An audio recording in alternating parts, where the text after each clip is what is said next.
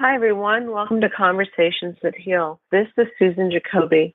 For the listeners who are new to Conversations That Heal, I wanted to introduce myself. I'm an international advocate and spokesperson shifting the global consciousness around childhood trauma so that adult survivors can heal, reclaim their lives, and break the cycle. To discover more, I invite you to check out my short yet powerful book, How to Love Yourself, The Hope After Child Abuse, which is available on Amazon. The interviews on Conversations That Heal were created to give you a fresh perspective on healing from any trauma you may have experienced as a child. Right now, I want to talk about trust and boundaries. They are two very important components to self-love and living a healthy lifestyle, both physically and emotionally. Yet, they are both too frequently overlooked and undervalued in our homes and our adult lives. On my show, I have talked about generational trauma and how it is passed down through the lineage of our families. One of my guests shared how trauma becomes part of a human cell, and while that cell is splitting to manifest more cells, the trauma stored in the original cell is duplicated onto every split cell makes. Now think about that for a minute. Consider your genealogy plus the impact of your personal experience and ask yourself, is it any wonder you may be lacking in self-love, including and most importantly, self-trust and boundaries? The question is, how can you reclaim self-love and begin to let it bloom inside of you when it has little to no foundation? If you look at yourself as if you're building a house, you cannot build a house without a foundation. It has nothing to stand on or nothing to support itself with. So look at it from that perspective to help yourself be a little kinder to your progress. It's really important to remember how you were set up. It's important for me to remember how I was set up, to not practice or understand self-love. Why is it important? Because it is human nature, especially as a child, to take the burden that everything that is not working in your life is somehow your fault. As you grow into the adult, how can you expect to release yourself of those burdens if you don't understand the grounds for your beliefs and your actions? The reason I'm going over this is because it is so important to look at how you were set up so that you can stop the cycle of being the victim. Yes, you were a victim as you went through your childhood trauma, whatever that trauma might have been. But there becomes a time in all of our lives where that no longer serves us in our well-being, serves us in our present relationships, serves us in all aspects of our life. And if we can see how we were set up, it is a big part of breaking that cycle. This isn't about blame. It's not about anger. It's about taking ownership for our feelings and our actions now. Now, I realize that I could take this show down the anger and blame path. I'm not saying that there isn't room for that, but there are also important steps for you as the adult to take and to understand and to claim your power, which is why I want to focus on self-trust and boundaries. I've discovered that when I built my self-trust and my boundaries, I was consistently able to recognize when either one was not being honored for my best interest. I'm not talking about being honored by external people. I'm talking about being honored through my internal self. what self-trust and self-boundaries look like and why they are so important to self-love really help with clarity on how to grab your power and live a life that will bring you peace and joy. Now, I have a question for you, and this is connected to your self-trust, your inner trust. How connected are you to your inner voice? I know that I've talked about that before on this show. It's really important to start listening to your inner voice. It's that voice that tells you right from wrong. It tells you if a relationship or any given situation that you are experiencing is a healthy addition for your well-being. I'm wondering, do you listen to it? Do you know what it sounds like? Is it even your voice? Are you able to distinguish that voice inside of you from the voice that is often referenced as the gremlin, the voice that is putting you down, the voice that is running a mean tape through your head constantly? It took me years to recognize that voice. That was my experience. I'm not saying that it has to be your experience. It doesn't have to take you years. We both have had different experiences on how we have ended up in this situation, wanting to learn how to develop self-trust and boundaries. I'm asking you to begin to notice the inner voice.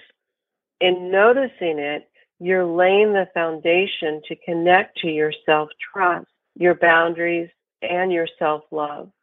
And that is why the groundwork of recognizing that inner voice is essential to a successful transition. One more thing I want to say about this inner voice, to share a personal experience with you. When I was able to recognize the gremlin voice and really listen to it, what I noticed was that it wasn't even my voice. It wasn't the voice that I talked to my cat in. It wasn't the voice I talked to my friends in. It sounded different. The cadence of the words sounded different than the way I talk. And that was a really big sign to me that this wasn't my intuition. This wasn't my soul talking to me. And I hope that will also help you out in recognizing your inner voice and your gremlin voice. Let's talk about the boundaries. Boundaries are often defined as what line you are setting. Let's say that expression, you're setting in the sand. In other words, what you are willing and not willing to allow another person or situation to cross. I've discovered that by having boundaries for myself is critical to knowing where to set that line. For instance, the boundaries that I set for myself are in the framework of what am I willing to tolerate for my well-being, and what's also really important, which is similar to your inner voice, where do I set those boundary lines for me? These may look like they're the same. The boundary that you establish for your, let's call it your outer world, and the boundaries that you establish for your inner world. There's a fine line dividing these two approaches. One is declaring that you are not willing to tolerate from another person in your outside world, and what you are not willing to tolerate from yourself. As an example, I have learned to step away from anyone that's talking to me in a condescending or harsh tone. Likewise, when setting boundaries within myself, I do not allow myself to talk to myself the same way that I don't allow other people to talk to me. And that is where boundaries and inner boundaries, the role that they play, and how this all feeds into self-love. When I hear this inner voice that is not honor my boundaries, I yell at it and I tell it to stop. And sometimes it is a very loud voice. Sometimes it is a very determined voice. I tell it to shut up. I say, shut up, get out of my head. Or I'll use coarse language, and I'll let you define how that coarse language looks to you. Self-trust and boundaries and self-love, they all take time and patience. I cannot say this enough. They require you to be gentle with yourself, to honor your growth. If you find yourself saying, well, that was a little step, that means nothing. That is A, your gremlin talking to you, and B, a boundary that you're crossing with your inner self. And I'm assuming that one of those boundaries that you're crossing is not to put yourself down. And if it isn't, I would highly encourage you to set that boundary that you will not allow yourself put yourself down. The truth of the matter is no matter how little you define and how big of a step you are envisioning your steps to be, you are making progress forward. I want to point out to you how relative your progress is and how important it is to honor that progress. No matter if you have determined that it is a short step or if you have determined it is a quote unquote big step. It's all relative, and it all gets you one step further to living a path of peace and joy. Like so many attributes on our healing journey, it takes time to unlearn the unhealthy practices, and it takes time to learn healthy practices. After over 20 years to learn loving thoughts and bringing kindness into my world, I can confidently say that it can be done. Please remember that that's how long it has taken me to overcome my journey of childhood trauma. It has nothing to do with how long it will take you. It could take you, which I sincerely hope, it could take you a shorter amount of time, and I really hope it doesn't take you longer than that, but that doesn't mean that it won't. I can confidently say that it can be done.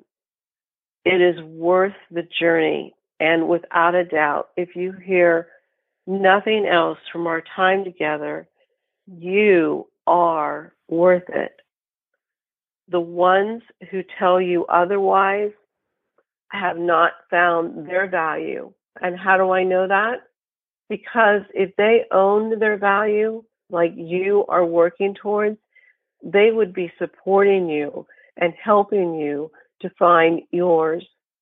They would not be demeaning you, and they would definitely not be discouraging you.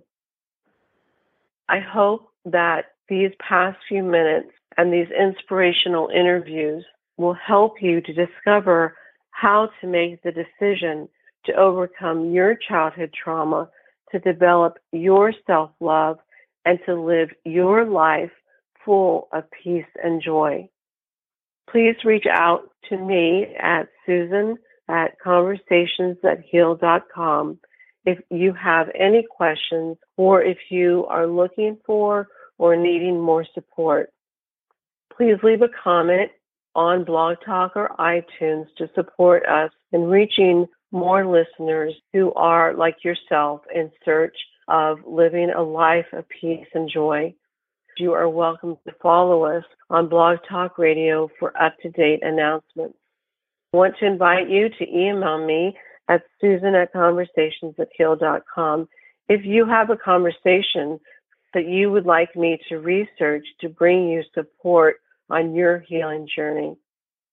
Above all, remember that you are a lovable and capable human being. Thank you for listening to Conversations That Heal. Take care of yourself.